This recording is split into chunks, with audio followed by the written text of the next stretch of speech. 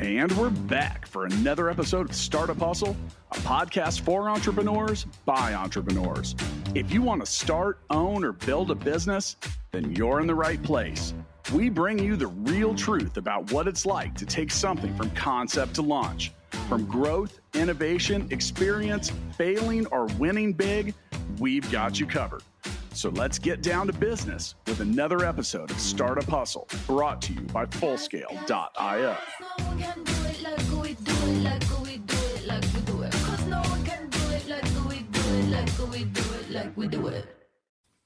And we're back for another episode of Startup Hustle. Matt DeCoursey here to have another conversation I'm hoping helps your business grow.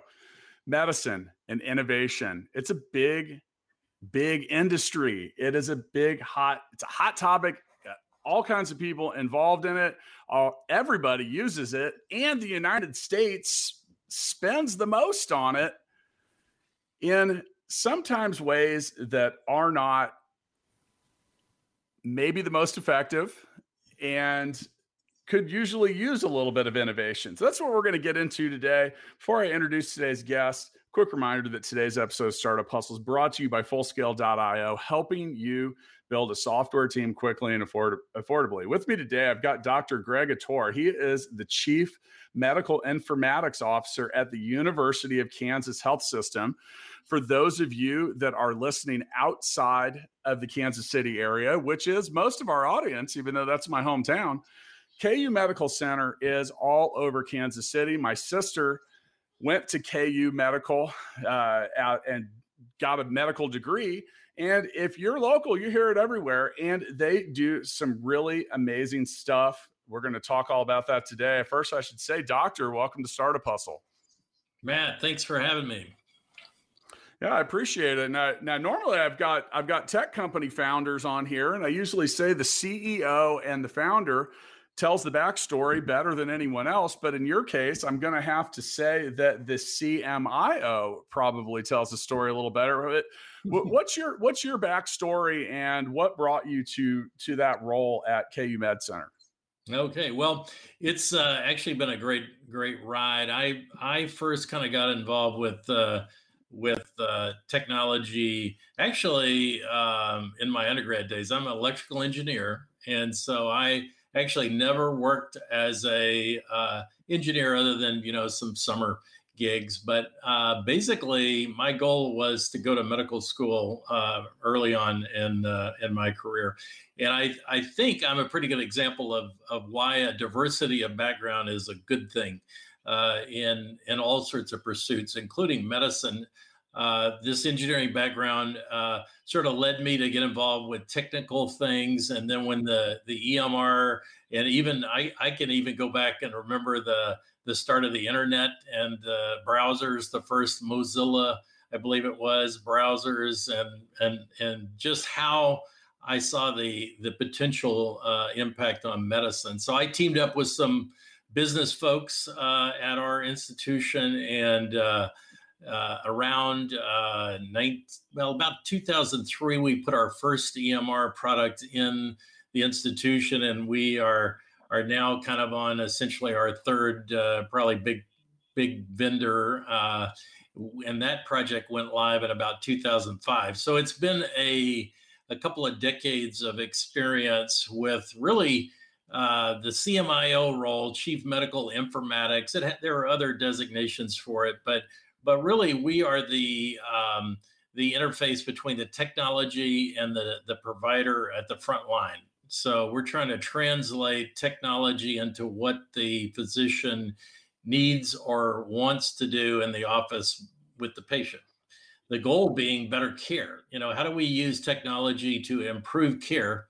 And you mentioned the spend. The U.S. spends a lot of money on healthcare, and a lot of that is waste. And so, how do we use, for instance, the technology to stop doing things that don't matter and do the things that do matter for healthcare?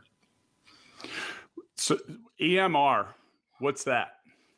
EMR is electronic medical record. So, that's the transactional system that docs use on every patient every day it's a note-taking system right now. It is starting to do more and more things, and it needs to do a lot more to get doctors to where most of them want to be, which is doing good medicine all the time for every patient. We always say that good software, good businesses, really anything worthwhile solves a problem. I think that if anyone could solve the problem of why do I have to fill out the same forms every time I go to the doctor, I think we could probably get a lot of people behind that. But what you're referring to is more along the lines of the notes, the everything that occurs either before or after I come and see you or a doctor in the exam room. Well, that's right. That what you referred to there initially is the whole concept of interoperability. So there have been a lot of government money thrown at the idea that everyone needs an EMR, and I think we actually in Kansas, I think the latest stats, they're old from 4 years ago, is that 93% of the practices have technology. So, we have technology, and now the challenge is what to do with it to really move the ball down the field towards better care, healthier patients. And then, of course, in there, we've got the burnout problem with providers as well. So ideally, you could almost think of like a Bloomberg terminal concept where, there are systems that are going out and talking to all these data sources in the community, nationally, and then bringing it back as you're taking care of a patient and recommending various treatment courses, discussing the pros and cons of a particular medicine, throw in a little pharmacogenetics, maybe understanding what they're going to respond to before you do it. So it's kind of like getting rid of some of the art of medicine and maintaining a human touch, but also improving our science on every patient every day. So was the original problem with that just like handwritten notes that were not transferable, or you couldn't see them from one doctor to the other, or they required too much input manually? Or what's the most basic problem that needed to be solved to make EMR a little more usable or feasible? Well, I think the what we should be striving for is data as a byproduct of care, rather than the kind of the current paradigm is the doctor sees the patient and then they it's hard, but sometimes the idea of recording the whole thing while you're in the room with the patient. There's a lot of cartoons about the doctor, the patient's looking at the top of the doctor's head while the doctor is tending to the technology. But if we can imagine things like artificial intelligence recording our conversation, a la Alexa or one of those assistants, and the note comes out as a at the end of the conversation, and it's not a deposition style transcript, but it is a interpretation of what happened. You can imagine that right now the doctor has to listen to the patient and then typically go out in between patients and enter all that stuff into the record. And that is, really not an optimal way to do it. We do have some tools. Different vendors have the ability to automate, stuff that you say a lot as a provider. In other words, maybe risk and benefits around a particular medicine. But ideally, we would like, and we are piloting this at KU right now, is a product that essentially listens in on the conversation, and then when the doc is done, the note is done. And you can imagine if you added doctor, or maybe up on a screen or some sort of interaction, the doctor, you should ask them about that visit they had with Dr. So-and-so last week. And what do they think about that? And, so it's this idea that if we can get the information moving around the community, with appropriate safeguards around privacy and security, when the doctor's seeing the patient, it's not a matter of let's clean it up afterwards. That's a little bit about, some of the thing in the population health world right now, where the doctor sees a patient, and then afterwards we kind of have people that scurry around and clean up, all the things that maybe didn't get talked about. But you can imagine that if while you're having a conversation, these things are fed to the doctor, and then they right at that point when the doctor and the patient are having a good conversation, the computer can help the doctor, make good decisions. So automation would be a fabulous thing in that space. So, according to my notes here, there are almost 800,000 different companies in the U.S. healthcare sector. Why is KU Medical Center tackling problems like these and not just pushing that back out to the world of like the Cerners or startups or whomever? Well, we actually use Epic at our shop, which is a very comparable product to Cerner. Those are kind of the number one and two, probably worldwide. The problems that the Epics and the Cerners of the world have is they are transactional systems they have many masters, let's just say, and the doctor and the patient and healthcare are there, but you also have to do the legal community and defensive medicine, the billing folks. Don't throw me in jail for not billing correctly, even though I can't keep up with all the rules of that. You've got the insurance company, so there are many consumers of the notes, and that flavors how the note and the interaction that the provider has with it. So, unfortunately, we're having to solve a lot of these problems. And of course, we are very much interested in partnering with startups in Kansas City and elsewhere. But I think, there's a certain complexity in how medicine rolls that people need to understand. And the more you know about that, I think the better your solution can fit with what we're having to deal with, just as far as seeing the next patient, because all that stuff about the consumers of the record, all of that stuff has to be addressed as I am seeing patients. And the patients are, nobody likes to wait. Nobody likes to wait on your doctor. Everybody, wants to, get on with their day. And, that unfortunately, all this other stuff doctors have to do slows them down. And really, again, the burnout thing I mentioned, EMR is blamed for burnout in some circles, but I don't think it's the problem in most places. There are lots of administrative stuff though that is to blame outside of medicine. So with data apparently being the most valuable thing on the planet these days, medical data is a completely different animal. You have HIPAA requirements and all this other stuff.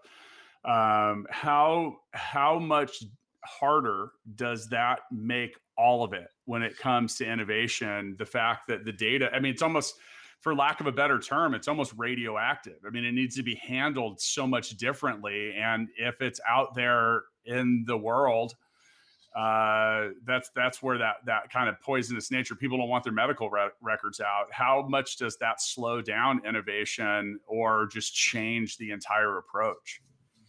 Well, I think, it is appropriate, I think, to have safeguards on data. And my personal opinion is I believe that patients should have the ability to say what happens to their data. And, if they want to extend it to a company working on an innovative treatment for a cancer, then I think they need to have an informed consent and be able to do that. And, the patient should be in control of their data. And of course, we are embracing that in healthcare. But I think the HIPAA and other regulations, are good. I think they do sometimes slow us down, but it does get back to what I said a moment ago about folks that seek to innovate in the healthcare space need to just understand that HIPAA is here to stay, and we need to respect patients' right to control their data. I don't know. I think it does. There's a lot of fear with certain companies' interpretations of the HIPAA rules and regs. We get in a big organization like ours with over 2,000 doctors. Sometimes we have multiple compliance camps with multiple opinions about how we take care of the privacy, and particularly billing rules. That's another big piece. Is the billing folks tend to operate in a paper world where we have an electronic record, and actually, if you try to print out an electronic medical record, it doesn't work very well. So it's not just HIPAA, but I think it's the other regulatory environment that we have to deal with that really causes the challenges. All right, so a little change of lane here, since we are talking about medicine and innovation in general. Once again, I'm here with Dr. Greg Ettore, the Chief Medical Informatics Officer at the University of Kansas Health System. There is a link in the show notes. You can go to kansashealthsystem.com. And as a quick reminder, today's episode of Startup Hustle is brought to you by Fullscale.io, helping you build a software team quickly and affordably. And that's where my question's going. So, doctors are in short supply, not only here, but lots of other places. So are software developers. And, my business employs hundreds of them in the Philippines, where they are far less scarce. But overall in the US, there's on any given day between 300 and 400,000 open IT jobs in the US. How difficult does that make, that kind of shortage, and is that creating problems for medicine and innovation?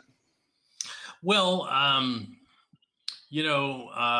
that's an interesting question, the whole workforce problem, because you said it earlier on, Matt, and I love it, that idea that software can solve problems. And I think the challenge in medicine is that the problem to be solved in some cases is pretty complex. So you need pretty high level developers. And right. What we're trying to do in our organization is bring our providers, get them sufficient training in the technical spaces, not to make them developers, but to make them better able to work with our Epic counterparts and our Epic technical backend. Because in our shop, we don't write software so much. We configure the software that Epic it's the same for Cerner. You have thousands, even hundreds of thousands of decisions are configuration switches in these very complex software products. And, you have to choose the right thing so that it will work properly for the providers, the nurses, and the other staff. I think there is, with the advent of something called FHIR, which is Fast Healthcare Interoperability Resources, it's a great technology that has just come on the scene relatively recently that allows for that interoperability piece that I talked about. And so for a developer to try to attack a small part of the problem and then, allow it to interact with the transactional EMR system. So the developers, we need developers that have a fair understanding of these challenges of medical health, medical software, and then a technical, background to put it together. We are fortunate being here in Kansas City that Cerner, has a huge workforce here, and there is a lot of folks that I think are, with us. What we tend to need, though, is so you need developers, but also informatics people that understand, how technology and healthcare go together. So it's an interesting challenge. I think a lot of people don't consider the fact that software, even as a quote final product, often needs significant, significant configuration, like you mentioned. And you look at a company like not medical, but Salesforce has become one of the biggest companies in the world. And like there's a huge demand for Salesforce developers. What do? They configure the product because there's that many bells and whistles. I learned this firsthand as the founder of Gigabook, where we built a fully customizable booking platform. And we're like, wow, what a strength. And then we realized that was also our biggest weakness, because that's usually the way strengths work, that your biggest strength is often your biggest weakness. But yeah, and that's a really I think unknown thing for a lot of people. So you hear things like AR, augmented reality, virtual reality, machine learning, artificial intelligence, and we've been using these terms and throwing them around for quite a while. At the same time, this is in the timeline of software and technology, a newborn. And that's what makes finding people that know how to do it so difficult. And I spent many days talking to people that they'll say, well, I need a senior developer that does this, and the thing's only been out for 3 years. I'm like, that's not even possible. Like you can't do it. Now, when it comes to AI and stuff like that, in theory, it makes decisions based on logic, but I have a feeling that in a lot of cases, it isn't the diagnostic part of a doctor's job it could have a lot of sway, meaning like 3 doctors might think it has 3 different problems. Right. How does the world of tech begin to work with that? It's like I said, it's like you really can get 3 different there's you might want to get a second opinion. That line exists for a reason. So how is that handled? And how are we going to get through that? Yeah. Well, I think you need folks like me. I'll just, maybe I'm a little biased, but, people that understand the technology and understand the problems. And, AI is, said to solve all kinds of problems. I drive a Tesla, and it does a pretty decent job on the basics of driving. I think we need in healthcare more transparency in the algorithms, how they are working, and kind of maybe intermediate. The whole black box idea of let's digest all of KU Med's healthcare records, and then let's massage them. I think that's actually been tried. I think Google did it with a number of institutions. And, I think we need to tread carefully. To answer your question, I think we've really got to understand the problem and, kind of walk before we run. We are forming a group because we've got, as I mentioned, 1,000 staff doctors, twice that overall. And everyone's getting emails about how AI is going to solve your problems. And, we're trying to kind of develop a clearinghouse so that we can, help folks deploy the technology appropriately and without any surprises, because in healthcare, we don't drive by the seat of our pants. We really do, we need to be safe. We are, have a fiduciary almost responsibility for healthcare of our patients. And we want to make sure that those algorithms are doing what they are purported to do, what they're sold to do. And so I think it's a real challenge to, make sure that the overall product is safe and is doing what the clinician and their patient think it's doing. Yeah, I think a lot of people misunderstand AI in the regards that, it does in the very early stages of anything that involves machine learning, people have to kind of tell the machine whether it's right or wrong. It doesn't really know. They're very binary in the regards that, it's a win or loss or a true or a false. And then when it comes to the higher levels of things, and I know this because I've built machine learning products that we use for a number of things. And If they learn the wrong stuff, it's really hard to unteach them. You have to basically start over. And, right. That's the challenge with that. So, all right. So, of course, we're sitting here talking about medicine and innovation, which could be its own 10,000 part series. We could probably never hit the bottom of that conversation. But one thing that I wanted to make sure we got onto that I think is really, really interesting is nanomedicine. And, do you know who Stephen Kurzweil is? I believe it's Stephen. He's been a big outspoken advocate or just voice on singularity, the bonding of man and machine. And, talking about how the world of technology can get the computing power of something like similar to what you have, the smartphone you have in your pocket, in the next 10 years will be able to be as compact as something that's the size or relative size of a red blood cell. So what is where are you guys doing anything with nanomedicine? And is that a reality and something that we will see in our lifetime? Well, I think, that is a topic that I'm not all that familiar with, actually. I'm a little bit more in just right now. I mean, we do have folks that are kind of in the innovation space for sure, and I'm involved with that. We're spending a lot of time right now just on the whole, human interface, the ability to get out of the system what you need, to take care of the patient in front of you. I would love to have data around, what a particular patient has and how it compares to the other patients that I personally have treated.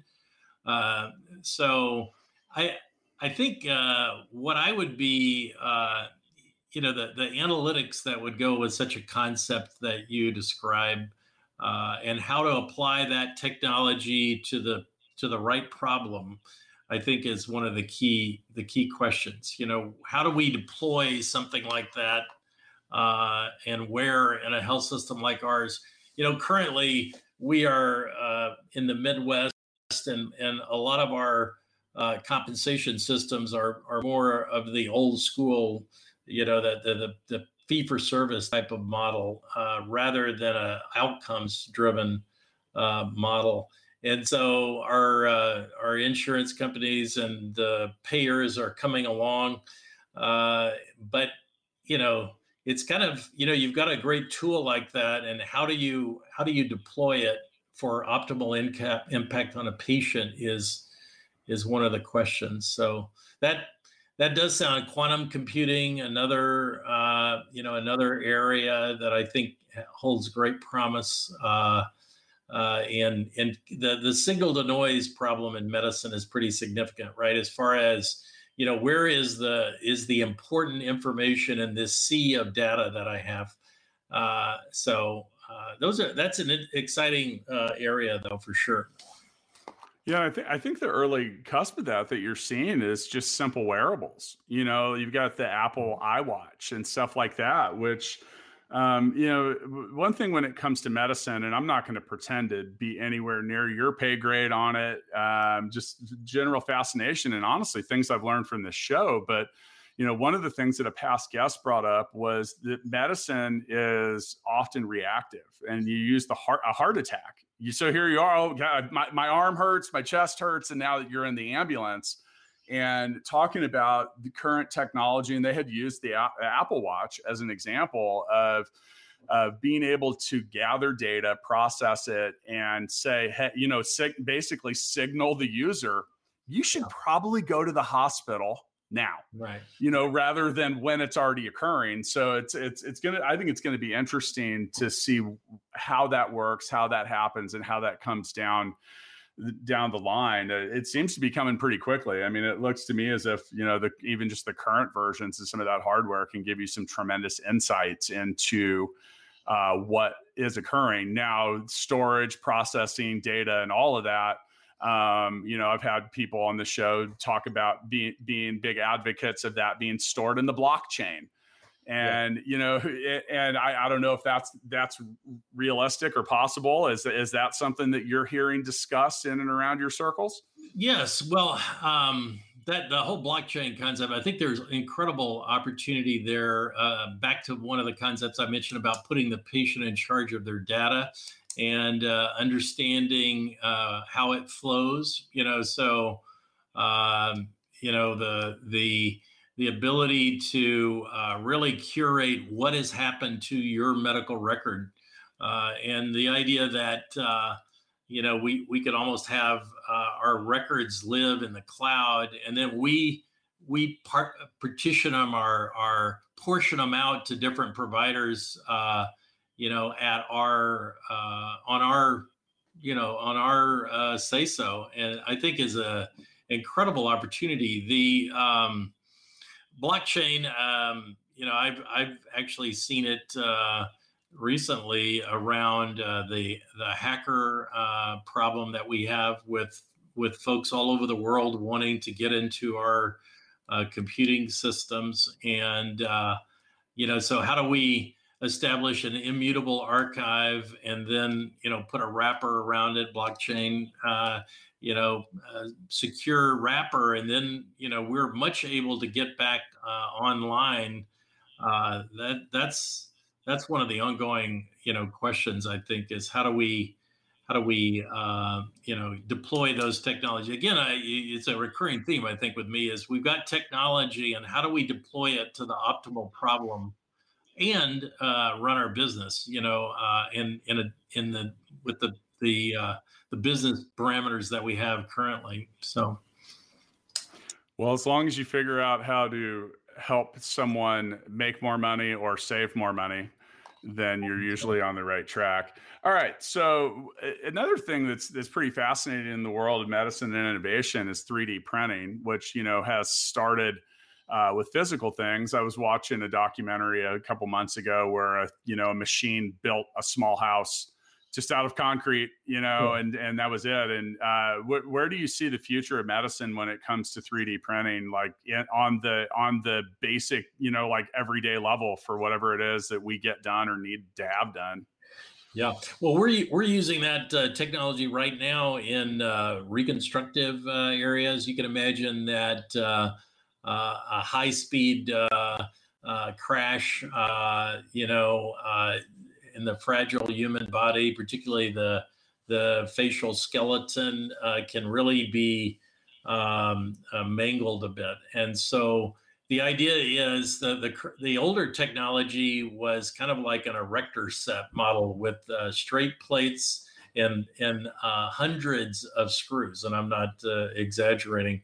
The idea, though, of 3D printing is to recreate a number of bone defects de novo, and that could be printed in a variety of materials, and then you basically install something that fixes 20 fractures instead of individually repairing those fractures.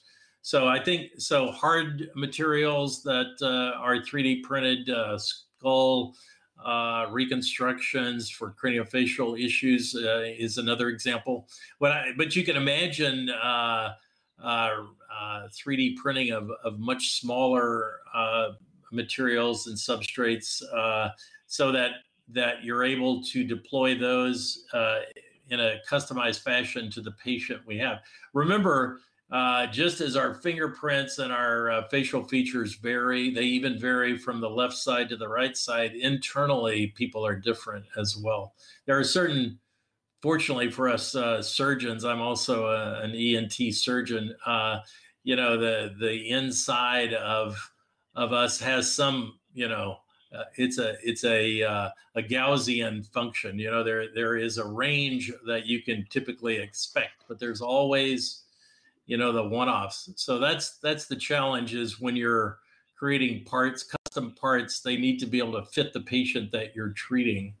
So I think 3D printing, and not just thinking of the hard stuff, but maybe a cellular structure that you could create to maybe improve various sensory organs could be a real area of opportunity.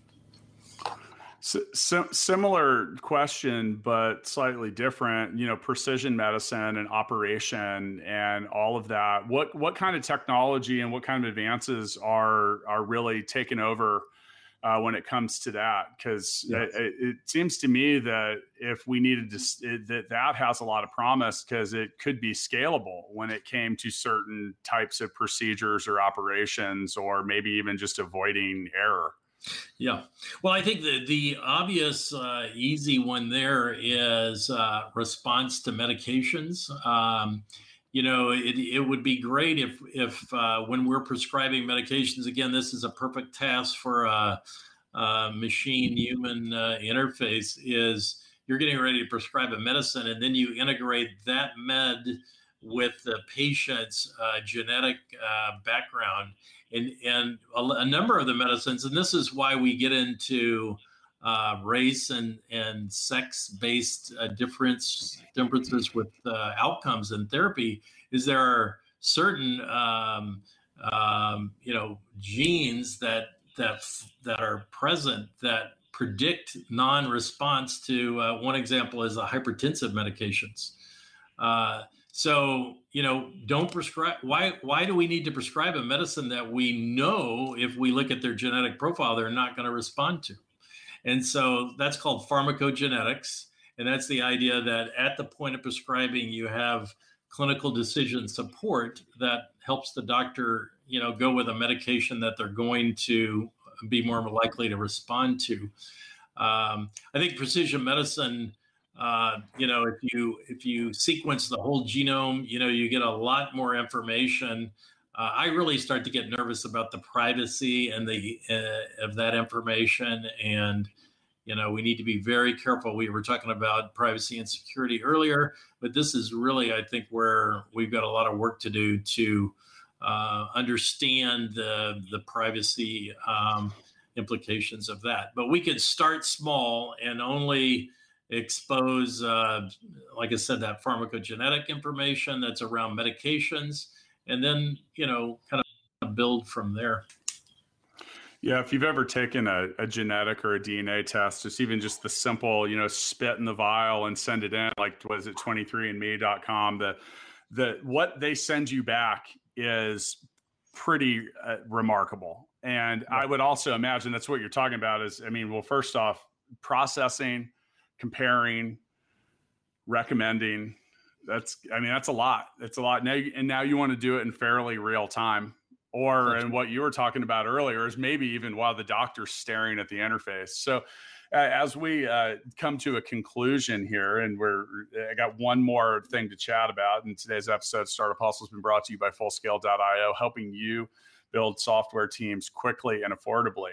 All right. So last week I took my dad to have his pacemaker swapped out, and it was time. The battery had run out. Now he's on his third one. So I have witnessed the changes in technology there. But I got to tell you what, I was shocked with the fact that we got there at just before 9 a.m.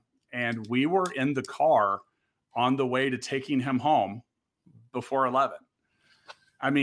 Crazy at how quickly and how they were more concerned about the possibility of a bacterial infection in the very small incision they made than they were about at getting it wrong and stopping his heart, and with that, you've seen the evolution of this IoT, and that's what that is. Now, this particular one that they installed, the guy's like, oh, it's okay. It connects to Bluetooth. It's got a cellular thing in it. Like, the prior version, he had to hold a little, plate, it's about the size of two fingers over the device, and it would pull data out and pull it back in, which, by the way, they synced to their current computer, and they pulled all that information out and uploaded it to the next one. I was just so impressed with, I've had oil changes that took that long. And just the overall advancement with all that. When it comes to IoT and just actual, like we were talking about nanotechnology, that thing's certainly not nano. It's a little smaller than, I don't know. It's probably a terrible example for a cardiac device, but it's smaller than a pack of cigarettes. And what that really was a terrible example for a cardio device, but but when it comes to, like IoT and medicine and stuff like that, what will we see in the future, or what's really trending right now? Yeah, I think this is a great area, and particularly you mentioned the Apple Watch earlier, and all the sensors and data, particularly as we start thinking about more nanomedicine and placing a sensor. Maybe you get one sensor, that's a little rice grain of rice shaped, that gets inserted very easily. And it can sense multiple metabolites and processes, blood sugar. I mean, if we already have that in terms of the Internet of Things around glucose sensors and such. Of course, I did mention analytics earlier, and the idea that again, I'm really concerned about the provider impact and how we don't make certain things worse. The doctor who hears from the patient, my Apple Watch is telling me thus and such. A lot of it is, we got to be careful that that Apple is practicing good medicine when they designed that product, and they had a cardiologist on more than one or two times, interact with the developers. But as we get to the whole stream of data around us, and this gets back to privacy, but our shopping, our dietary, our credit card information, our Google search, all the digital breadcrumbs that we create. You can imagine when you throw in the quantified self, that's kind of one terminology around the data that comes away. All of these Internet of Things devices are a lot of them are going to be producing data. And so how do we combine all that together and then present it to the medical decision makers in a way that they can digest it and feel good about it, rather than be intimidated by, for a while we went through, the concept of Google and a computer do not a doctor make. And we've just got to be careful, I think, about how we integrate that. But the potential is just enormous, I think, for better medicine. Do you think that is a possibility down the road? That you meant, because based on everything we've talked about, the small amount that I know is that there could be a level of diagnostic medicine that is performed by machines only. I mean, yeah. Some of that stuff seems pretty straightforward. Like, hey, if your blood sugar is really high, eat less sugar. Yeah. Well, and understanding what what people eat, because a lot of medicine and a lot, we're a little bit on the side of, and not a little bit, but treating disease where we should be, promoting health. And so I think the Internet of Things, people, and then you maybe throw in some precision medicine there, the genetic piece about what you need to watch out for.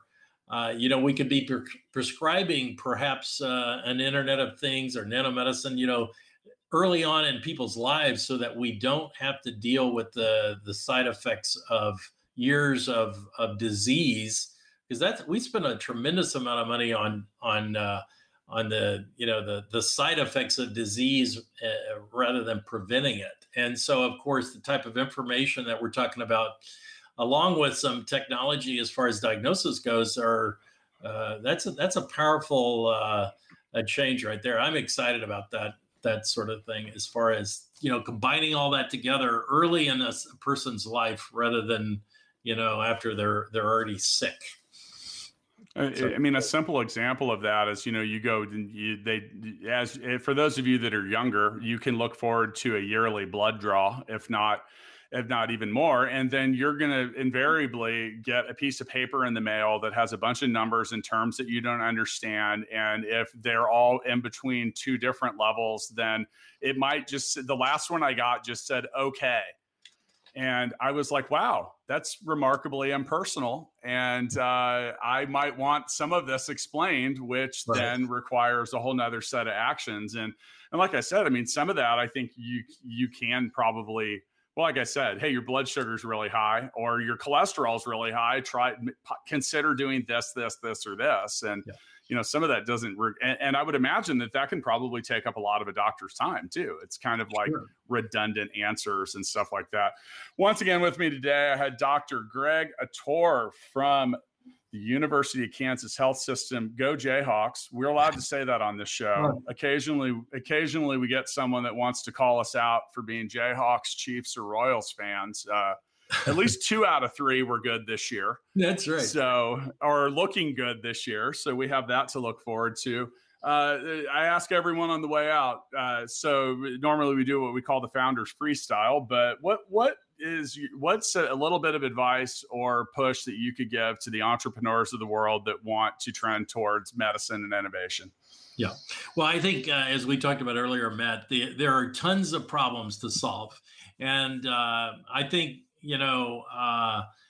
developing relationships with folks that are on the front line that have a very good idea about what the problems are, and then understanding how to kind of navigate and excel in the healthcare environment, it's a great combination. We've got some very talented folks with the solutions and the techniques and tools to improve medicine. And then we just, we're talking about at our institution collision spaces so that we can get those two folks together, or those two groups of folks together in an atmosphere that is conducive to, to improving medicine. And, you can develop, there are many other tasks I'm a little biased. My son works for a healthcare software company as a developer. And I said, well, you can solve many problems with software, but healthcare problems are some of the most interesting. And as you said, there is so much money to be saved and so many good things to be done that we're excited about the future of collaborating. I recently gave a presentation to several hundred IT educators in the Philippines, and the main question was, what should we push people towards? And I said, well, there's medicine and finance guaranteed aren't going anywhere ever. So if you want an easy bet, if you have to flip a coin, you'll be all right going one of those two directions. Doctor, thanks again for joining me. I appreciate the update. I know this was a really broad topic, so maybe we'll come back later and dive a little deeper into one of these. It was tough to try to get all these questions in such a short amount of time. So, hey, keep doing what you're doing. The world needs more people like you. I appreciate it, and I'm sure everyone listening does as well. Thank you, Matt.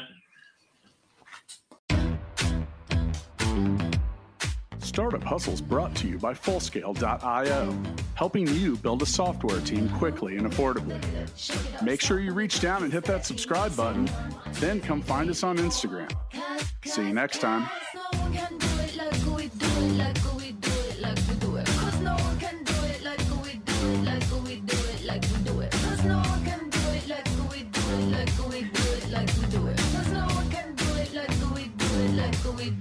We do it.